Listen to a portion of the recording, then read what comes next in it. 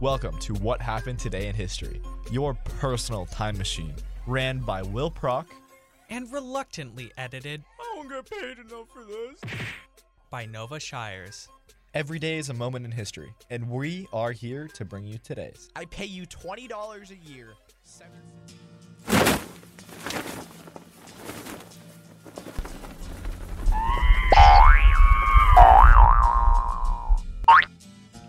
Hello, my name is Will Prock, and we're back with What Happened Today in History.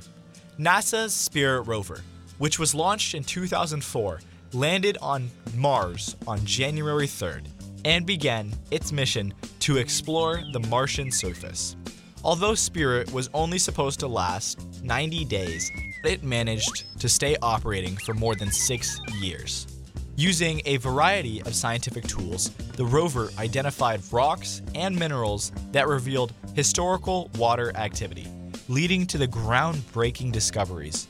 Spirit continued to relay important data until NASA declared its mission concluded in March 2010.